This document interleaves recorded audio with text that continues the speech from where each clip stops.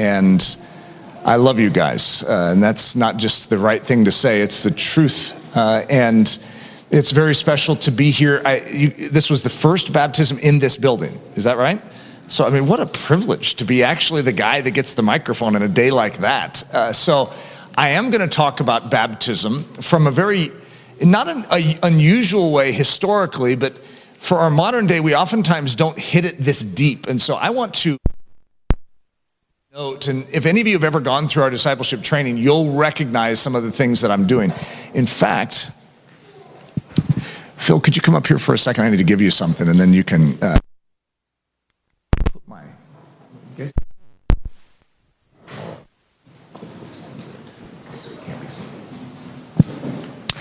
All right, you guys didn't see that, all right? I saw John trying to take peeks. You didn't see anything. All right, so unfortunately, I don't have a clicker up here, so Tyrone will have to forward it, and we're having my connection with this screen is very delicate, so it may go out, and I just may take my computer up here. But position, position, position. If you're a realtor, it's location, location, location. If you're a Christian, it's position, position, position. So you'll hear me if you listen to my sermons.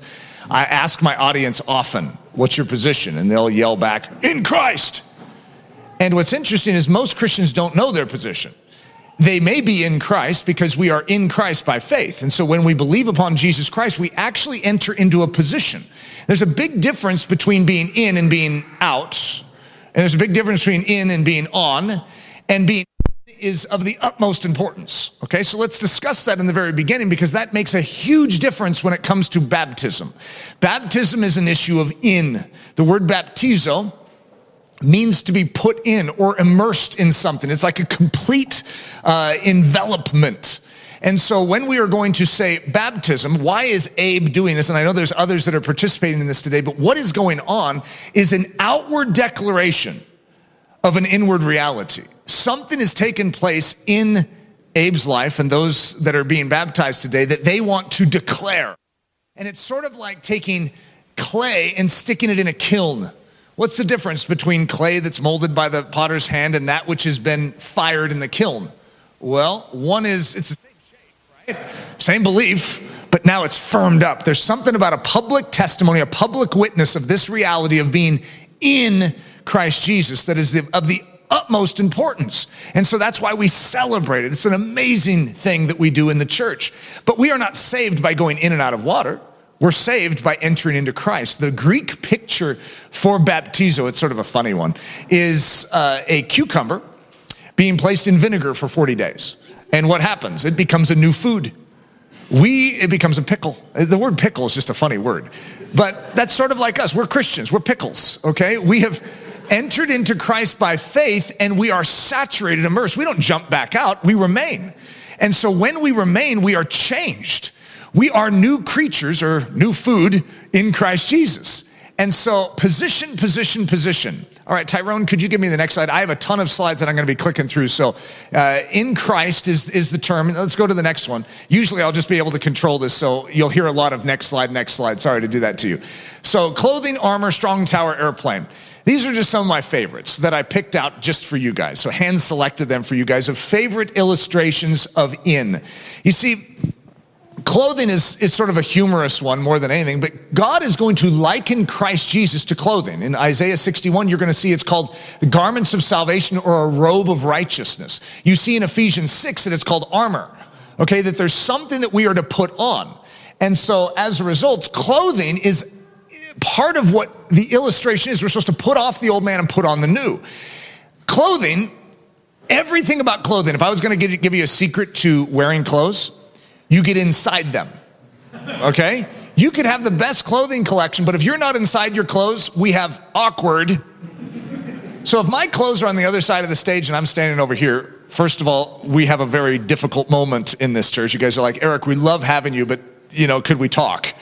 Okay, this isn't the way we intended this to all play out. You see, clothes are meant to be entered inside of. Now, imagine that I got sort of frustrated with you guys, like, what's wrong? I have clothes, they're right there. He's like, well, Eric, that's just not the way you're supposed to interact with your clothes. So I go over and I step on top of my clothes. And I go, are you satisfied? What's funny is you would not be satisfied. You see, there's a difference between being near, being on, and being in. And clothing is a great illustration of that. You see, clothing has something to give to you and me. And that something is only realized when we enter inside of it. Isn't that just a fascinating thought? All right, armor is the same thing. I could have my armor sitting off to the side and the enemy's coming and shooting arrows at me. And I'm like, why, God? Why do I keep getting hit with fiery arrows? Well, it's because your armor needs to actually be worn. You're supposed to put it on. And when you wear the armor, it is able to give to you its virtue and its strength. You see, armor has virtue and strength, but you are not participating and sharing in its power and its gusto when it's over there and you're near it. Strong tower. So let's imagine that, because God is our strong tower. Jesus Christ, very specifically, is the strong tower. And so we are going to enter. The key to a strong tower is entering into it. Okay, now imagine I'm on the outside of the tower. We're going to shrink down our tower, and I'm hugging it. Right? Now, I love this tower, and I sing a song to it. I even kiss it. However, the enemy is in the bushes, and he's shooting arrows at me. And it's strange, but he keeps hitting me. And I'm like, ouch, ow. And you could say, Eric, there's a solution to this. It's funny. We all see what the solution is. The door is unlocked. And it even has a sticky note that says, Ludy, psst, get inside. You see, when you are inside that tower, do you fear a fiery arrow? Why would you fear a fiery arrow? Just like right now, we're not afraid of a windstorm or a cold weather when we're inside. You see, when we are in, we have a shield that protects us, and as a result, it melts away fear of certain ridiculous things like fiery arrows. What would we care about the enemy's agenda for our life and what he's going to try and do to take us down? You're in Christ. Therefore, you're in the strong tower. Okay, one of my favorite illustrations, even though it's not in the Bible, if the Bible was written a little later, it probably would have made it in because this is really good. Okay, now many of us are familiar with the law of gravity, right? You know, I hold something up here, I drop it, and it's gonna go down. There's a law about those sorts of things. And you see, that's just the way it works. So imagine that the Bible said something similar to, you need to jump from, where are we? Greeley, Colorado to London, England. Okay, now most of you might try it too. That's what's funny. We'll go out and we'll actually get a running start and we'll try. And we need to realize that actually what we are being called to do is impossible. And until we realize that it's impossible, we don't recognize the power of salvation.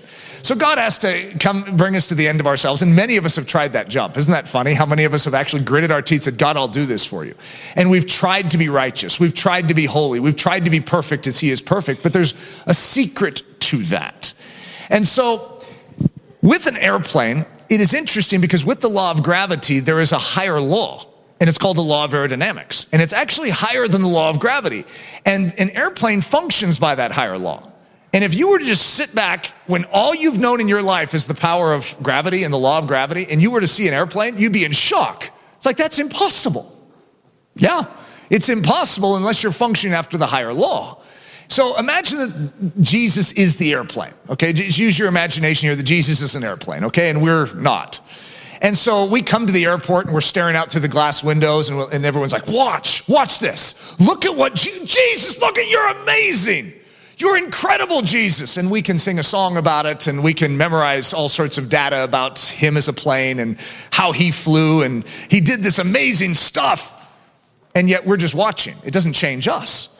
The key to Christianity is that you must engage with that plane in a very specific way. So I'll give you some options. Imagine one of us is in the airport and we're like, you know, guys, I'm sick and tired of us just watching it. According to the scriptures, we're supposed to be flying too. So some of us are like, I'm going out there. And we run out there onto the tarmac and the plane starts going and we run next to it and we're flapping our arms and we're doing our best. We're inspired, right? I mean, we see it, but we can't fly. You know, the plane gets in front of us and the exhaust starts, you know, hitting us and we fall over on the tarmac right there. I mean, we're not getting anywhere. So one of you gets the bright idea. It's like, okay, I know how to solve this. And so you climb up on top of the plane and you're hanging on for dear life and it's going, you're like, I got it. And you're zooming along and then it starts to take off. See, the law of gravity is still in effect for all those on the outside of the plane. And you start to feel this downward push. It's getting cold really quick and the wind is blowing hard and you start to slide. And pretty soon you land on the ground. We can't do this. You know, the gospel could be summarized this way. We can't, but he can. Isn't that an amazing thought? We can't, but we want to argue that point. I think I can, God. Just give me another shot at this thing. How many of us have pledged to God our obedience, our righteousness? We will do this for you. And God, I'm sure that it means something at some level for him to hear us desire to do these things. But he also loves us too much to allow us to just, twirl in circles down here and get nowhere. God is interested in getting us to fly. Isn't it amazing? The Bible might as well, when it's saying, be ye righteous, be ye perfect, be ye holy, it might as well be saying, fly from Greeley, Colorado to London, England. We can't do it, but we are commanded to. You see, God has not left us to our own ability to pull this off. He has supplied us with the remedy. And that remedy, that plane, as we were describing it, is a passenger vehicle. And so if you look at the door, it has a note on it that says, psst, hey, you, get inside. And when you get inside of a plane, just ponder this for a second. When you get inside of a plane, you don't need to hold up the ceiling of the plane and try and get it to fly. You don't need to flap your arms when you're in a plane to get it to fly. What do you need to do? You need to trust that the plane is able to do for you what you could never do for yourself. And when you remain and abide in that plane, what is going to happen? Where the plane goes, you go. The way the plane behaves, you're sharing in his behavior. And though you can't in and of yourself fly, when you trust in that plane, you fly. There I am. I'm actually over the Atlantic Ocean right now doing something that Eric Ludy cannot do, but in Christ I am able to. Welcome to Christianity, folks. So next slide. Off with the old and on with the new. So when I teach, I'm always going to divide up the ideas of Christianity into twos. So, and I don't know if people get really frustrated with me because I'm always doing it too. There's a first and there's a second. Okay, all throughout the Bible, even look at the Bible. Old, new. Okay, you have an Old Testament, you have a New Testament. But all throughout the Bible, you have a first and a second. Look at how Paul is going to talk in the New Testament. He's going to say, there's a flesh and there's spirit. You can live one of two ways. You have an Adam, and then you have a last Adam, or a second man. You have a first man and a second man. Jesus at the end is going to divide up sheep and goats. He's going to put the sheep on his right, and on the left, he's going to put the goats. He's going to divide wheat from tares. There's 10 virgins, 5 without the oil, 5 with the oil. You go through the entire Bible, and you're going to see this tapestry. It's amazing. Cain, Abel, there's 2. Now, there were more children. We know that because there's a whole bunch of people on the earth, right? But 2 are pulled out, and they both offer something. Which one does God accept? The offering of the second. He rejects the offering of the first. The first cannot satisfy him. Ishmael, Isaac, 2 sons. One is rejected. The second is the one that God accepts. Esau and Jacob, they're both twins within the womb. Esau is going to be rejected. Jacob, who will be known as Israel, is accepted. First king of Israel, Saul. Second king, David, a man after his own heart. Follow? Okay, so first, second. All of us are born in a rotten state. Something is wrong with us. We are controlled by the flesh. We are dead even though we live. Something is off. We must be born again. We must be twice born. You see, we could either remain in Adam, wearing Adam, and go where Adam goes. Remember the plane? You could go where Adam goes. It's not going to be good. Or you could put off Adam and put on Christ and go where Christ goes. All right, next slide. Colossians 2 says, for in him dwells all the fullness of the Godhead bodily, and you are complete in him, which is the head of all principality and power, in whom you are circumcised with the circumcision made without hands, in putting off the body of the sins of the flesh by the circumcision of Christ. Next slide.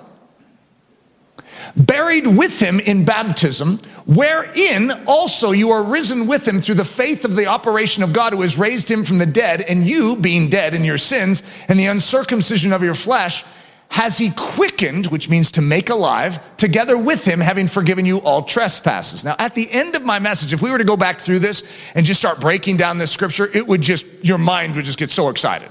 because everything I'm going to teach is going to unpack this, even though we may not even return, because the whole New Testament unpacks this. Okay, next slide. Ephesians 4:22, that you put off concerning the former conversations, the old man, put off the first, which is corrupt according to the deceitful lust. Next slide. Lie not to one another, seeing that you have put off the old man with his deeds. You see, it's clothing language. You're putting off something so that you could put on something. Next slide. For as many of you as have been baptized into Christ have put on Christ. Okay, now the concept of baptism can trip some of us, because many of us could look at that and say, well, I need to be baptized to be in Christ. Actually, the concept here is that you need to believe and therefore enter in and be put into Christ by faith. And therefore, if anyone has been put into Christ by faith, they are in Christ. The way we symbolize that in the church is through what we would call formal baptism, or going in and out of water, right? So as a result, it's not the water that saves, it's the faith in Christ that actually baptizes us in Christ. Abe and company, sorry, I don't know all the names of those that are going to be baptized today, are making a declaration saying, I have believed on Jesus, I am in Christ. And then they symbolize that in and through the going in and out of water. Next slide. But put you on the Lord Jesus Christ, and make not provision for the flesh to fulfill the lust thereof. Next slide. I will greatly rejoice. This is the scripture that Jesus is going to speak in his hometown of Nazareth to declare that he is in fact the Messiah. So this is a good messianic passage here. I will greatly rejoice in the Lord. My soul shall be joyful in my God, for he has clothed me with the garments of salvation. He has covered me with the robe of righteousness. That's literally a declaration of baptism in the Old Testament. It is a response to this Messiah, as is going to be revealed in the very beginnings of Isaiah 61. And this is like the church, the believers responding, saying, whoa, I will greatly rejoice in this position in Christ. My soul shall be joyful in my God, for he has clothed me with the garments of salvation. He has covered me with the robe of righteousness. Next slide. Fact, faith, and experience. So we're going to have, I always put the bad things over here on the left side. Sorry to do that. Has nothing to do with you guys over here, okay? And you guys can't brag that you just happen to be on this side. Okay, so we have, I'm going to put fact over here, and then faith, and then experience. Okay, this is an illustration I give. I didn't come up with this illustration. This has been around for hundreds and hundreds of years in Christianity to help enunciate something very, very important. And that is, there are three characters, and they're each called to do the impossible. And the first character's name is fact, the second character's name is faith, and the third character's name is experience. They're called to walk the ridgepole of a barn. I know some of you are like, I could do that. That's not impossible. This is a razor's edge. Just trust me that it's impossible, okay? The first character that comes out, his name is fact. And what's strange is fact walks it. Now, in Christianity, we don't use the term fact. That's not a normal term for us. We use the word truth. You know that it's the same thing, except for truth is a person. Fact is just data. But did you know that the truth of the gospel is fact? It is without lie, without exaggeration. It is fact. And Jesus is the fact. He is the truth. He just happens to be a person, right? So he gets out there and pulls off the impossible. How could he do that? I thought it was impossible. Well, with man it's impossible, but with God, all things are possible. God came to this earth and did it. Now here, second character is actually you, faith. Faith has to make a decision of what it's going to focus on, what it's going to believe in. When faith fixes its gaze on fact and follows, did you know that faith actually gains balance and begins to walk out the impossible life? Whoa! And life would be so easy if there were only two characters. But there's a third character. Experience is the name of it in this story. And experience is a loudmouth. And now there's another name for it. How about this? Emotion and feelings. You see, when you turn as faith and you don't follow fact and you feel, well, I don't feel like that's true. Or my experience, remember when you prayed 10 years ago and so died even though you prayed for them? You have this experience that calls to you. The word of God is clear. Faith sees it, but then here's the calling of experience. Here's the feelings behind. And experience is clawing at the shirt sleeve of faith. Where faith turns will define the success of faith or the failure of it. And so many of us, we live in an entire generation that tries to define truth by what we feel and what we've experienced. That isn't how truth is defined. Truth defines itself. It is fact. God said it. That's enough for us. So does God care about our experience and our emotions? Yeah, he does. But they're not supposed to lead us. You see, when faith follows fact, faith gains balance. Now watch this. This is incredible. If you catch this, it could change your life. And when faith ignores its experience, ignores its emotion, and believes, then what happens is experience and emotion begin to gain balance as you do not become subservient to them. When you become subservient to them, you lose balance, fall off the ridgepole, and land in that manure pile at the bottom of the barn. Remember that one many of us have spent time in. That isn't where God intended us to spend our life. Staring up at this high, lofty calling up there on the top of the roof, going, oh yeah, well, thank you, Jesus, for walking it for me, which is a statement that is not a bad statement. However, you're supposed to be in him. You're supposed to be trusting his word, which gives you a supernatural enablement to do something that no human could possibly do outside of God. Next slide. Reasoning like a Christian. So I'm going to go through this as quick as I can. Okay, these are 5 facts or the basis of childlike faith. Next slide. But without faith, it is impossible to please him, for he that comes to God must believe that he is, and that he is a rewarder of them that diligently seek him. Keep going. I'm going to have you go forward, so I'm going to skip a few things. Sorry to do this to you guys. Keep going. Next.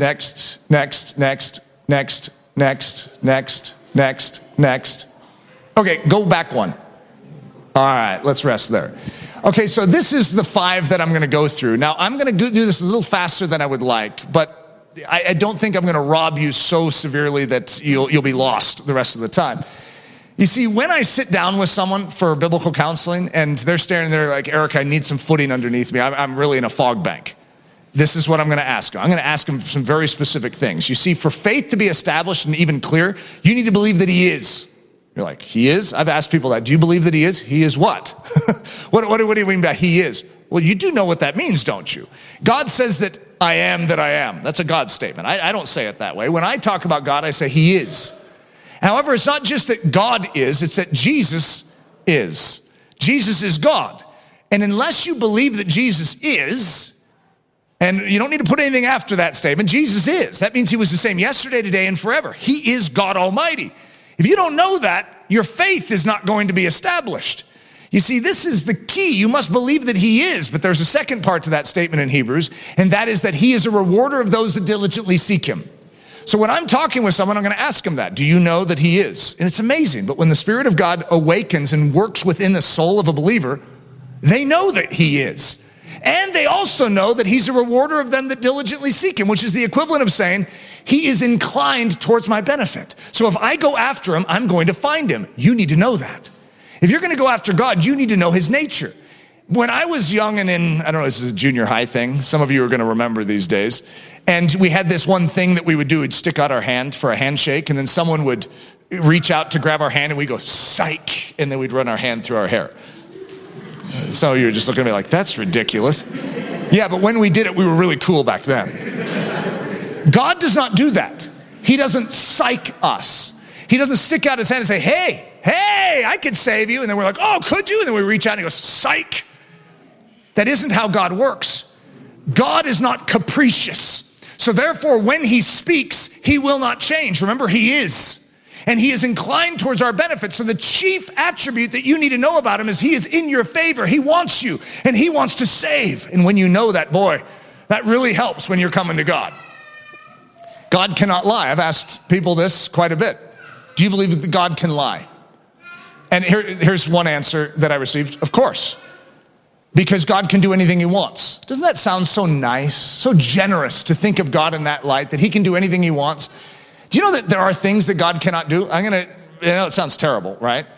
God cannot change. God cannot be anything other than who he is. He cannot sin. So therefore, if God is, he cannot be what he is not. Isn't that profound? If God is, he cannot be that which he is not. And he is truth. Therefore, he cannot be lie. You know how important that is in your Christian life? The Word of God is the Word of God. So these are the reasoning points of a Christian. So the facts over here, if I had a pedestal, I could stick the Bible up here. But the Bible comes in multiple forms. The Bible in text, the Word of God in text is the Bible.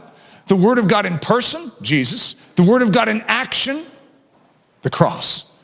You see, what do we believe? We believe that that's the truth. We believe that that is the expression of God to us, that God humbled himself to reveal it to himself to us through his word in text, through his word in person, and through his action on the cross. We see the full manifestation of who he is, what he desires us to know. So, now let's put these all together. I call this the full Nelson, which is an illegal wrestling move, but we're going to stick you in it. He is, and he's a rewarder of them that diligently seek him, and he cannot lie. The word of God is the word of God. Therefore, if the word of God is God's word, it's going to reveal who he is. And what do we know about him? He will not change, and he cannot lie. Therefore, when you know the facts and you know that God has given us his word and it's not going to change, and when you build your life upon it, it will not shift like sand beneath you, and it cannot lie. This is how Christians work. We work by faith, but it's not faith in what we want to be true. It's faith in what God says is true. Next slide. Well, that says it. Thy word is truth. Yep, that's his word. The word of God in text is truth. The word of God in person is truth. The word of God in action, that's the truth. What do we build our life upon? What are we believing? We're believing that what that Bible says about that man and what that man did for us is everything to us, and we're willing to stake our eternity on it. Christianity. Next slide. All right, reckoning. Now, you guys didn't see Pastor Phil come up here and do anything with me before it started, right? I know John took a peek, but I don't think the rest of you did. All right, so I'm going to need a volunteer. Someone who doesn't have any money in their pockets, okay? All right, why don't you come up with the black and white striped shirt. What's your name? Faith. Hi, Faith. That's a perfect name for this. Okay, so Faith, I'm sorry to tell you this, but you have a problem, okay? Yeah. So imagine that there's no other doors to get out of this room, and there's the double doors are the only way out in the back, okay? But you've had a problem in your life, okay? You come into a room like this, you see clearly how you want to live your life, but then you go out those doors and you get roughed up. There's a big meanie out that waiting for in the lobby, sort of like a mob boss, and he keeps asking for $9. Oh, actually, I have to change that. $4. I only had a $5 bill. So he's wanting $4 from you. Do you have $4 on you? No. Oh, no, because if you don't have $4, he's going to beat you up. What's going to happen then when you leave the room today?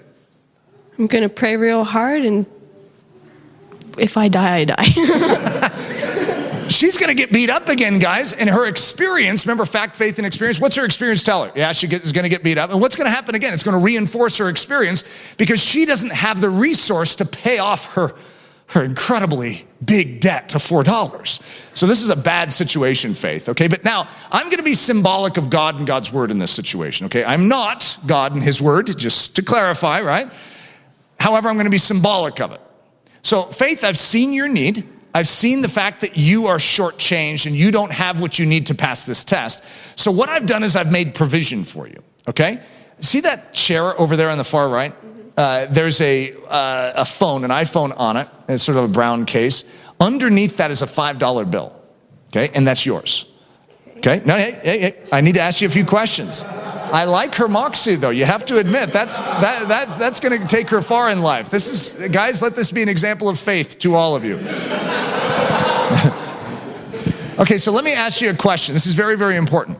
Faith, do you have in your own pockets that which you need to pass the test outside that door? Nope. Now listen, but do you have that which you need to pass the test? Did you give that to me? I did. Okay, then I do, yeah. Okay, so I'm going to ask the same questions again. It sounded like the same question. She answered no and then yes. Do you have in your own pockets that which you need to pass that test? No. But do you have that which you need to pass the test? Yes. How do you have that which you need to pass the test? Because you gave it to me. That's right. Now, I'm going to give you words to speak. You have it by faith. So how do you have that which you need to pass the test?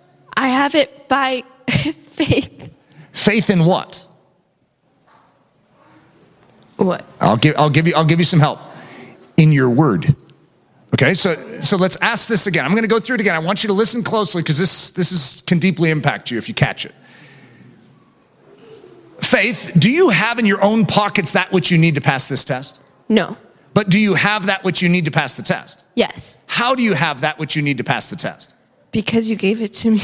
You have it by Faith. Faith in what? In your word. That's right.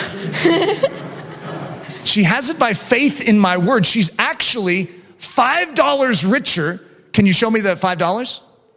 If you let me go get it. That's called obtaining the promise. However, she has it in actuality right now, though she doesn't have what we could call the crinkle of the $5 bill. You see, as Christians, we are called to reckon ourselves dead indeed unto sin and alive unto Christ. The term for reckon is what I'm introducing you to right now, which is to take something by faith because God said it, and to credit your account with it by faith. She knows that she's $5 richer. You haven't even seen it. Now, Pastor Phil did do some handling of that $5, so he has a little more confidence than the rest of you. And I know John took a peek, so maybe he has a little more confidence than the rest of you. But the point being, some of you did not see it, right? Now, what's funny is even you know that there's probably going to be a $5 bill there. How much more sure are the promises of God Almighty? And if he has told us that we have what we need for this test in our life, why would we doubt? What should faith do now? Let me ask her. What are you going to do? Should you just go walking out that door right now? No, I should go get the $5. What great faith. So why don't you start walking towards that, what you say is over there. Okay, stop right there. Now, I'm going to ask you a few questions. Do you have that which you need to pass the test? Yes. In your own pockets? No. But do you have that which you need to pass the test? Yes. How do you have it? Because you gave it to me. By faith? By faith What? in my... Faith. You have it by faith. Faith? Wait. Yeah. Yes. How do you have it? You have it by faith in what? In your word. Okay, I'm believing what you said. That's right. That you're so not you have lying. faith in my word. Yes. You believe that I'm not a liar. So you believe that I'm telling the truth. And you believe you're going to find $5 there, don't you? Yes. Okay. So now you've walked a good distance in your life already. I mean, look at this. She went from way over here to way over here. And yet, can you show me the crinkle? Can you show me the $5? No. But you still believe it's there? Yeah. Doesn't it seem a little strange? Now I'm going to take a different, I'm not the word of God now. I'm sort of the enemy, the adversary. Doesn't it seem a little strange that she is still walking? I mean, if God was who he says he is, shouldn't she already have the crinkle? Shouldn't she already have the $5?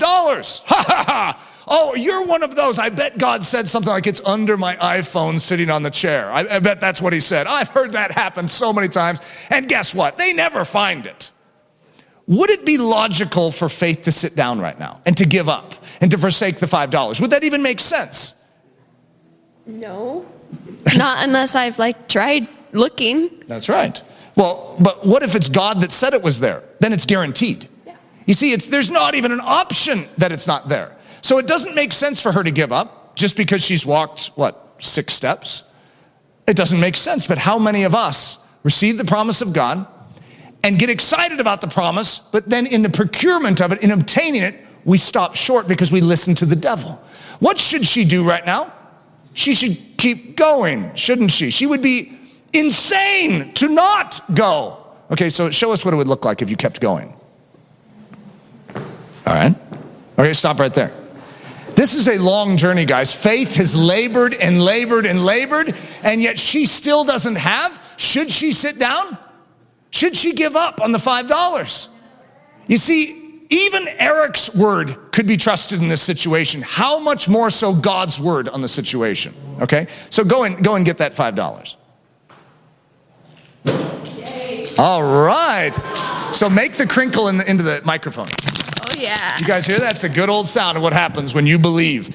Don't follow your emotion. Don't follow your feelings. Don't follow your experience. You follow the word of God.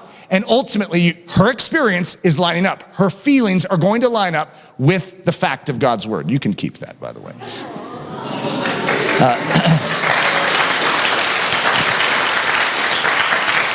So what we are called to do is to reckon the promises of God. So that's going to be important when we start talking about baptism, okay? So what does it mean to reckon? We just did that. Let's go to the next slide. The $5, let's go to the next slide. Reckoning ourselves in Christ. Do you know your position? Because a lot of people will say, well, I don't feel like I'm in Christ. I don't care what your feelings are on that point. God said that anyone who would turn to him and believe upon him and repent and just give their lives to him is in Christ. By definition, that is how you do it. So if you have believed on Jesus, guess what? I don't care if you feel it, you are in Christ. So faith, the character faith, that's funny. I have a person named Faith, and then I have the concept of faith we're talking about. Faith reckoned herself $5 richer. You reckon yourself in Christ by faith. All right, next slide. Reasoning like a Christian. Okay, next slide. So when I ask what is your position, I want you to think about that. I want you to think of what that position is. Not because you feel it. I want you to base your confidence on the Word of God. Anyone who will come to God, he is not withdrawing his hand and psyching you. And so if you desire salvation, you've turned to Jesus for it, guess what? You're in Christ. As you put your confidence and your faith in him, he is clothing you in a garment of salvation. So therefore, that becomes critical in understanding how the kingdom of heaven works, because everything that will enable you to function as a Christian is found in Christ. Not outside of Christ, not near Christ. It is found in Christ. Therefore, you must know your position. So what is your position? Did you guys know that? Where he goes, you go. Now imagine you get in a plane, and that plane is going from Greeley, Colorado to, let's say, New York City. Where would you go if you were on that plane? You'd go to New York City. Even if you wanted to go to Orlando, Florida, you're going to New York City because you're on that plane, right? What if it's going to London, England? Where would you go? You'd go to London, England. What if it's going to Seoul, South Korea? I mean, that's a long trip. You'd go to Seoul, South Korea. What if it's going to Perth, Australia? You'd go where the plane goes because you're in the plane, right? The same is true. If you're in Adam, you will go where Adam goes. If you put off Adam and you put on Christ, you go where Christ goes. That's a pretty profound statement, especially with where we're going here. And this is what baptism is all about. So where did he go? All right, next slide. I'm getting excited, guys. Oh, next slide. Two more. There you go. The way to the Father. From the cross to the grave, from the grave into the sky. Sounds like a song, doesn't it? All right, next slide. It wasn't a direct flight. You see, Jesus came to this earth. He is the ultimate passenger vehicle. And he opened up his side and he says, step on in. I want to take you home with me. He is the way to the Father. There is no other way to the Father but by Christ. And when we turn to Christ, we enter into a passenger vehicle. When we're in Adam, we go where Adam goes. But when we're in Christ, we go where Christ goes. Where did he go? He went to the cross. Isn't it a strange thing? Here we are 2,000 years later, and yet the Bible is going to teach us that we went to the cross when Christ went to the cross. How did we go to the cross when Christ went to the cross? I mean, I'm 2,000 years later. Well, how did you end up in Adam? Have you ever heard the statement, my old man? My old man. You know who that is? That's Adam. And your old man is not headed in the right direction. Your old man is headed for condemnation. And so you must put off that old man and enter into a new creature, a new man. And so there are a few layovers on the grand journey. It wasn't a direct flight. What's the next slide? The first stop is the cross. He's not going there for his own kicks and giggles. He's going there for us. He went to the cross and he needed to take us there with him. And so when we believe in Jesus, we are grafted into his working at the cross. That's why Paul says, I am crucified with Christ. Yet you look up at the three that are hanging on the cross that day and you're like, I don't see Paul. What does he mean he's crucified with Christ? He identifies by faith in Christ's work. So therefore, when Christ is dying, old Paul dies. Now let's look at that. Next slide. Knowing this, that our old man is crucified with him. Old man, new man. Have you ever tried to get rid of your old man? Oh, I hate the old man. And you try and crucify your old man. I love one of our teachers. His name is Nathan Johnson. He has a great illustration of trying to crucify the old man. He says, there's one thing that you cannot do to yourself, and that's crucifixion. There's all sorts of things you could do to yourself. You cannot crucify yourself. You get the nail in the feet. You get the nail in one arm. And you got this one flailing about here. You can't crucify yourself. You need to enter in by faith into Christ's work on the cross. And it deals with your old life. That one life you can't seem to get rid of. He gets rid of it when you turn and believe. So, knowing this, that our old man is crucified with him, that the body of sin might be destroyed, that henceforth or from here on out we should not serve sin. Next slide. Romans 6:3. Know you not that so many of us as were baptized, remember the concept is to be put in. As many of us as were put in, immersed, enveloped in Christ, how does that happen? By faith, we're baptized into his death.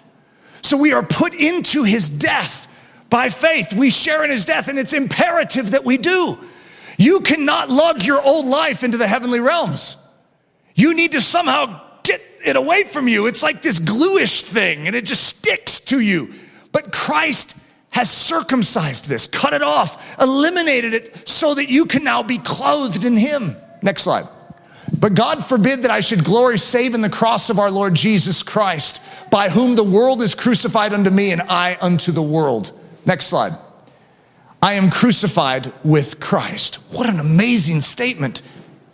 Did you know that Paul is going to teach us that we too are crucified with Christ? And therefore, he's also going to say something that's going to be very important for us today, and that is reckon yourself dead indeed unto sin. Because if you now, when Paul's going to say reckon yourself dead indeed unto sin, what is your immediate thought? Well, I don't feel dead. I don't care how you feel. If we asked Faith if she felt a $5 bill in her pocket, she'd say no. However, by faith, she's going to reckon herself $5 richer. We need to pull a faith. We need to reckon ourselves dead indeed unto sin. I don't care if your old man was barking at you this morning. He's dead. He has no power. When you enter into a plane, the law of gravity is trumped. Is the law of gravity gone? No, it's still there, but you are dead to it. You are dead to the law of gravity because you have submitted unto the law of aerodynamics. And in Scripture, it's going to say the law of sin and death is what we're under, but when we submit to Christ, we enter under a higher law. It's the law of the Spirit of life in Christ Jesus.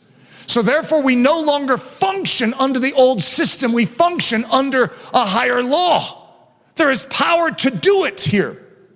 So reckon the truth. Next slide. Likewise, reckon you also yourselves to be dead indeed unto sin. You ever done that? You ever pulled a faith? God says, I gave it to you. And you say, but I don't feel it. What does that have to do with anything? When did feeling lead the Christian life? God said it. He spoke it. His word has made it clear. You are dead indeed unto sin. Your old man is crucified. You actually are free to now serve Jesus Christ. Next slide. The second stop, where does he take us? The grave. You see, it's important that he takes us there too, because he wants to bury the old life so that it's 6 feet under, it's no longer visible. But there's something else that happens at the grave. He is going to demonstrate his power, and he's going to raise you up to newness of life. So I was buried with him, and now my old life is no longer visible. I am resurrected unto newness of life in the resurrection of Christ. If you're in Adam, you go where Adam goes. But if you're in Christ, you go where Christ goes. Where does he go? He goes to the cross. He goes to the grave. What happens to the grave? Stone rolls away. He rises to newness of life. Who's in him? We are. What's your position? In Christ. That means you're in his death. Old man crucified. That means you're in his burial. Old man buried. That means you're in his resurrection.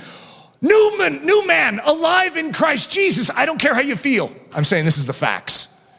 This is what God says. As ridiculous as it would be for Faith to give up on that $5 just because she's taken 7 steps and hasn't gotten it yet, it's ridiculous for us to receive the word of God from God himself to tell us this truth and say, take it as yours. Put it in your account. You're dead indeed unto sin. You're alive unto Christ. Next slide. Therefore, we are buried with him by baptism into death, that like as Christ was raised up from the dead by the glory of the Father, even so we also should walk in newness of life. Next slide. For if we have been planted together in the likeness of his death, we shall be also in the likeness of his resurrection.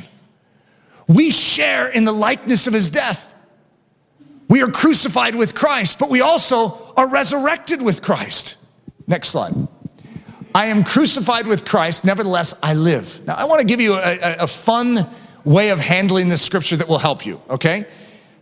There's two. There's a capital I-U and there's a lowercase I-U. You see, it's not that you get abolished when you come to Christ. You disappear and now you're watching your life from the distance. It's like, oh, what am I doing now? You see, it's the capital version of yourself, a capital I. Richard Wurmbrand says there's only one language on earth that capitalizes the letter I in the middle of a sentence, and that's the English language. Isn't that a sad statement? However, that's what we see here. capital I, Paul, was crucified with Christ. Nevertheless, lowercase I, the one that has humbled himself, lives. Yet not capital I, but Christ lives in Paul. And the life which Paul now lives, lowercase Paul, lives in this body. Lowercase I, Paul, is living by the faith of the Son of God who loved him and gave himself for him. Next slide. So what does Paul say? Likewise, reckon yourselves dead, to be dead indeed unto sin, but alive unto God through Jesus Christ our Lord. Do you know that you're supposed to reckon yourself alive? You ever thought of doing that? I'm alive in Christ Jesus. Most of us say, well, I don't feel alive. And I would say, what does feeling have to do with this? Feeling follows faith when it follows fact. You're not supposed to be subservient to feelings, emotions, and experiences. God has spoken. Take him at his word, and what you're going to find is that your feelings will align with God's truth. And you will feel alive after you believe that you're alive in Christ Jesus because his word has spoken. Next slide. Therefore, if any man be in Christ, what's your position? In Christ. So if any man be in Christ, listen, he is a new creature. Fact. That's a fact. It doesn't say maybe he might be. It says he is. Old things are passed away. Behold, all things are become new. Next slide. Paul is going to say present and yield at this point. He's going to say yield ye your members. In Romans 12, he's going to say present your bodies as a living sacrifice. Same word. And it's a hard word to translate into the Greek. I'm sorry, from the Greek into the English, because it's like a warehouse. So imagine this is a warehouse and there's a semi going, dee, dee, dee, dee, and it's pulling up. Present means to open the doors of your life. Open it up. Receive him. But then there's all sorts of cargo on that semi. So it also means yield. Let everything that is in that semi come in and take over this warehouse. And that's what Paul's saying. If it's true that you are crucified, if it's true that you are alive, this is your first act of obedience. Because what is going to argue with God coming into your life and taking ownership? What's going to argue? Your old man. But your old man is crucified. Prove it. Prove it by opening up your life and yielding to him. Because it's like a knife through soft butter now. That which was resisting is no longer operative because you have reckoned yourself dead indeed unto sin. So now live it. Next slide. What, do you not know that your body is the temple of the Holy Spirit which is in you, which you have of God, and you are not your own? For you are bought with a price. Therefore glorify God in your body and in your spirit, which are God's. They belong to God. This body is not yours. Give it to him. I'll walk people through this individually all the time. And I mean, it's profound because I've had people start by saying, I'm not giving my life to Jesus. That's how they start the conversation. Go, oh, okay, well, one step at a time. And then as they walk through this, like, yes, I believe that he is. Yes, I believe he's a rewarder of those that diligently seek him. I'm like, okay, let's take the next step. And I keep walking through this to the point where suddenly they're like, yes, I reckon myself dead indeed unto sin and alive unto Christ. Same person, right? And then the next thing you know, I get to this and they're like, take me, Lord. I've watched it before my very eyes so many times that when someone finally recognizes that they're richer, they have that which they need, that suddenly they can begin to act as a Christian instead of just think as a Christian. Next slide. I beseech you, therefore, brethren, by the mercies of God, that you present your bodies a living sacrifice, wholly acceptable unto God, which is your reasonable service. And be not conformed to this world, but be transformed by the renewing of your mind, that you may prove what is that good, acceptable, and perfect will of God. Next slide.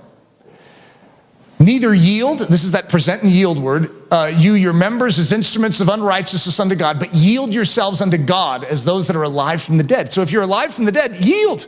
Give him your life. And your members as instruments of righteousness unto God. Next slide. Uh-oh, guys. We have an arrival destination. After this long journey from the cross to the grave, and now it's the grave to the sky. Lord, we lift your name on high. Okay, this is so profound. Where is Jesus taking us? He's not just taking us to the cross. He's not just taking us to a grave and then leaving us there. He gives us resurrection life so that he can take us in to the throne room of grace, to the very presence of God where we can live and share and become one with our Father in heaven. He is bringing us to the Father. This is extraordinary. Okay, now, I have a little subline. I am seated in heavenly places in Christ. I'm just giving you a foreshadow. Okay, next slide. So in Ephesians 1, it is going to talk about Christ's seated position. and many of us are familiar with it, the eyes of your understanding being enlightened, that you may know what is the hope of his calling and what are the riches of the glory of his inheritance in the saints, and what is the exceeding greatness of his power to usward who believe. Next slide. According to the working of his mighty power, which he wrought in Christ when he raised him from the dead and set him at his own right hand in the heavenly places. So if I were to ask you where Jesus is seated right now, most of you don't have any problem believing that. He's in heavenly places at the right hand of the Father. And if I were to say what's beneath his feet, like what does he have authority over? Far above all principality and power and might and dominion and every name that is named, and hath put all things underneath his feet. So what is he over? All things.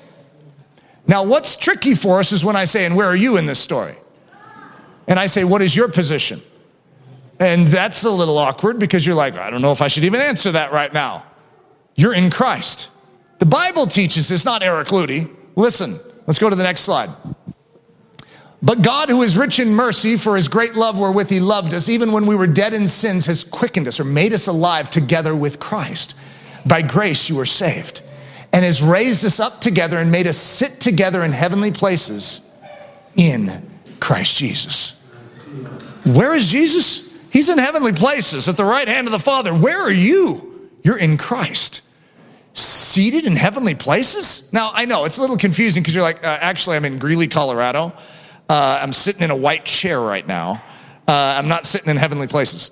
You're correct. Your physical body is. But there's a spiritual man who is actually fixed in Christ. That's why Romans 8 is going to say, nothing can separate us from the love of God in Christ Jesus. You are secured in Christ. You are in him by faith, and you are where he is, and the devil can't get up there and claw you out. You are in a formidable position. Now, listen to this. This is a profound statement. Your body's here. Jesus' body is there. Your spirit man is located inside of him, and that's how you function. You know where his spirit is? It's inside of this body down here. It's called the exchange life. You give up your life and you enter into Christ. He gives you his life and it enters into you. And that's how we function as Christians down here and pull off the impossible. You didn't think it was you that was going to be perfect, righteous, and holy, did you? It's Christ in you that does that amazing work. All right, next slide. Therefore, if you have been raised up with Christ, keep seeking the things above where Christ is, seated at the right hand of God. Set your mind on the things above, not on the things that are on earth, for you have died and your life is hidden with Christ in God. Whoa! Now, how do you pray? This is how I teach my kids. How do I pray? I don't pray from down here. I pray from a seated position in the heavenly realms in Christ. That's why we say, in the name of Jesus. That's how we pray.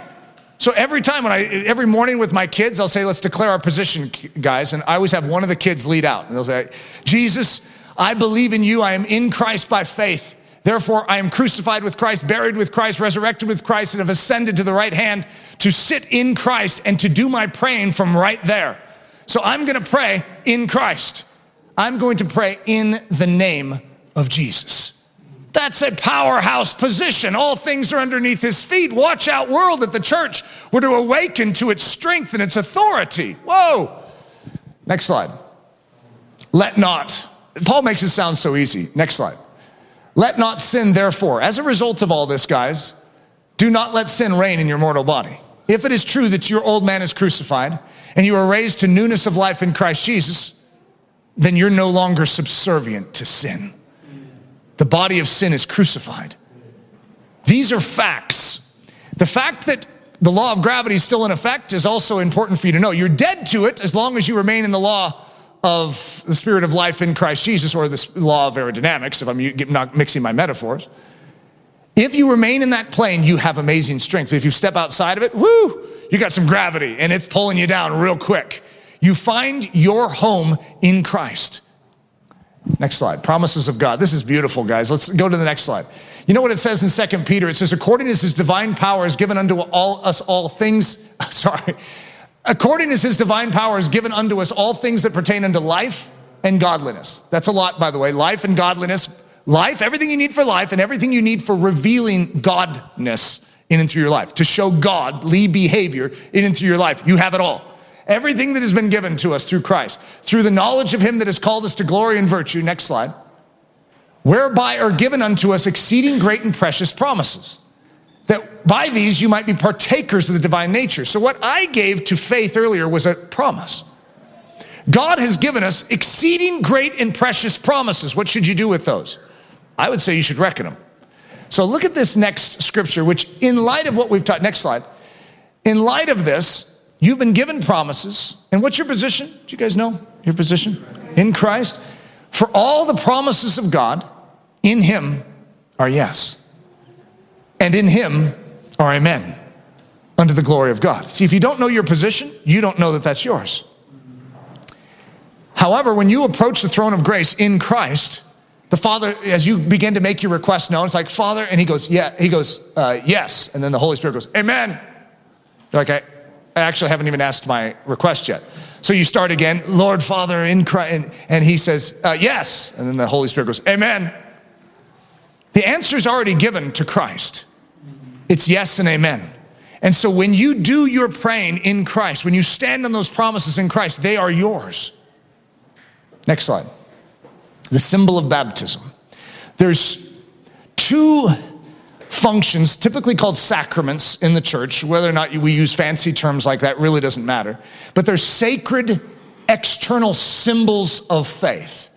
One is baptism. One is communion. Those two are going to reveal the gospel that we just shared. Okay? Because when you are brought by Christ into the heavenly realms, Jesus himself is going to say, ask the Father for the Holy Spirit. You see, we're supposed to be in Christ. What does that afford us? Access into the heavenly realms. We're seated in heavenly places. His death, our death. His burial, our burial. His newness of life, our newness of life. His ascension, our ascension. His bold entry into the throne room of grace, our bold entry. His seated position, our seated position. All things under his feet. We share in that authority. Whoa! Why? So that we could approach that throne of grace and receive the life of God in us. Father, I want the Holy Spirit to live in this body so that I can function on this earth the way you intended me to function. That's exciting. Baptism is a statement of being in Christ. Communion is a statement of Christ being in you. And as the church, both are expressions of our faith. We have reckoned it true. And it's not based on a feeling. It's based on promise. It's based on fact. You need to know your position in Christ. Today, we're going to see baptisms. And you might even look back and go, wow, when I was baptized, I had no idea that I was declaring myself in Christ. It doesn't nullify your baptism, by the way. You have a genuine faith, right? Unless God's saying to you, I don't think you have a genuine faith. Well, then if God's saying that, then you want to ratify a genuine faith. Pull a Faith. I need Faith's last name so I can make it clear, like Faith McDougal. What's Faith's last name? What is it? Latine? Latine? Boy, this is a hard name. We need to pull a Faith Latine today, afresh. Whether you're being baptized or not, if you ever go to a wedding, you know what I always encourage everyone to do if I've ever led a wedding? If you're married, you rehearse that covenant relationship that you have. You ratify it afresh. So when we're seeing the baptisms, let's ratify afresh our belief in Jesus Christ. It's not just them, it's us being edified together when we celebrate this amazing symbol. So this is a privilege of privileges for us. At Ellerslie, when we do a lot of baptisms in the lake at Ellerslie, and it can be very cold this time of year, by the way, so good decision, Abe, to not be at the Ellerslie campus for this. Did you guys have a way of warming this up, or is that cold water too? Good, that's good for you, Abe. Nothing quite like the feeling of death all over you. Guys, that's the end of my message, but I just want to freshly say, Phil, your modeling, how you've walked through the past years has been deeply encouraging to me as a pastor.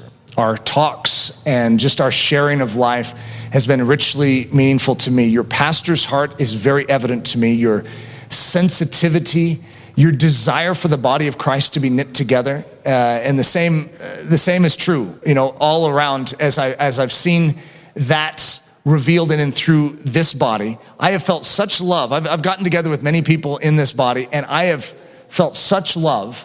And that is a significant thing that you have led. And I just want to say thank you for that, because I know it hasn't been the easiest stretch. And I just want to commend you as a fellow pastor and say, well done. Thank you for modeling the Christ life. Thank you for loving the body. Thank you for loving members of the body that aren't directly under your care, including me, including our church, including many people in our church. That's a beautiful, beautiful statement. So thank you for that example.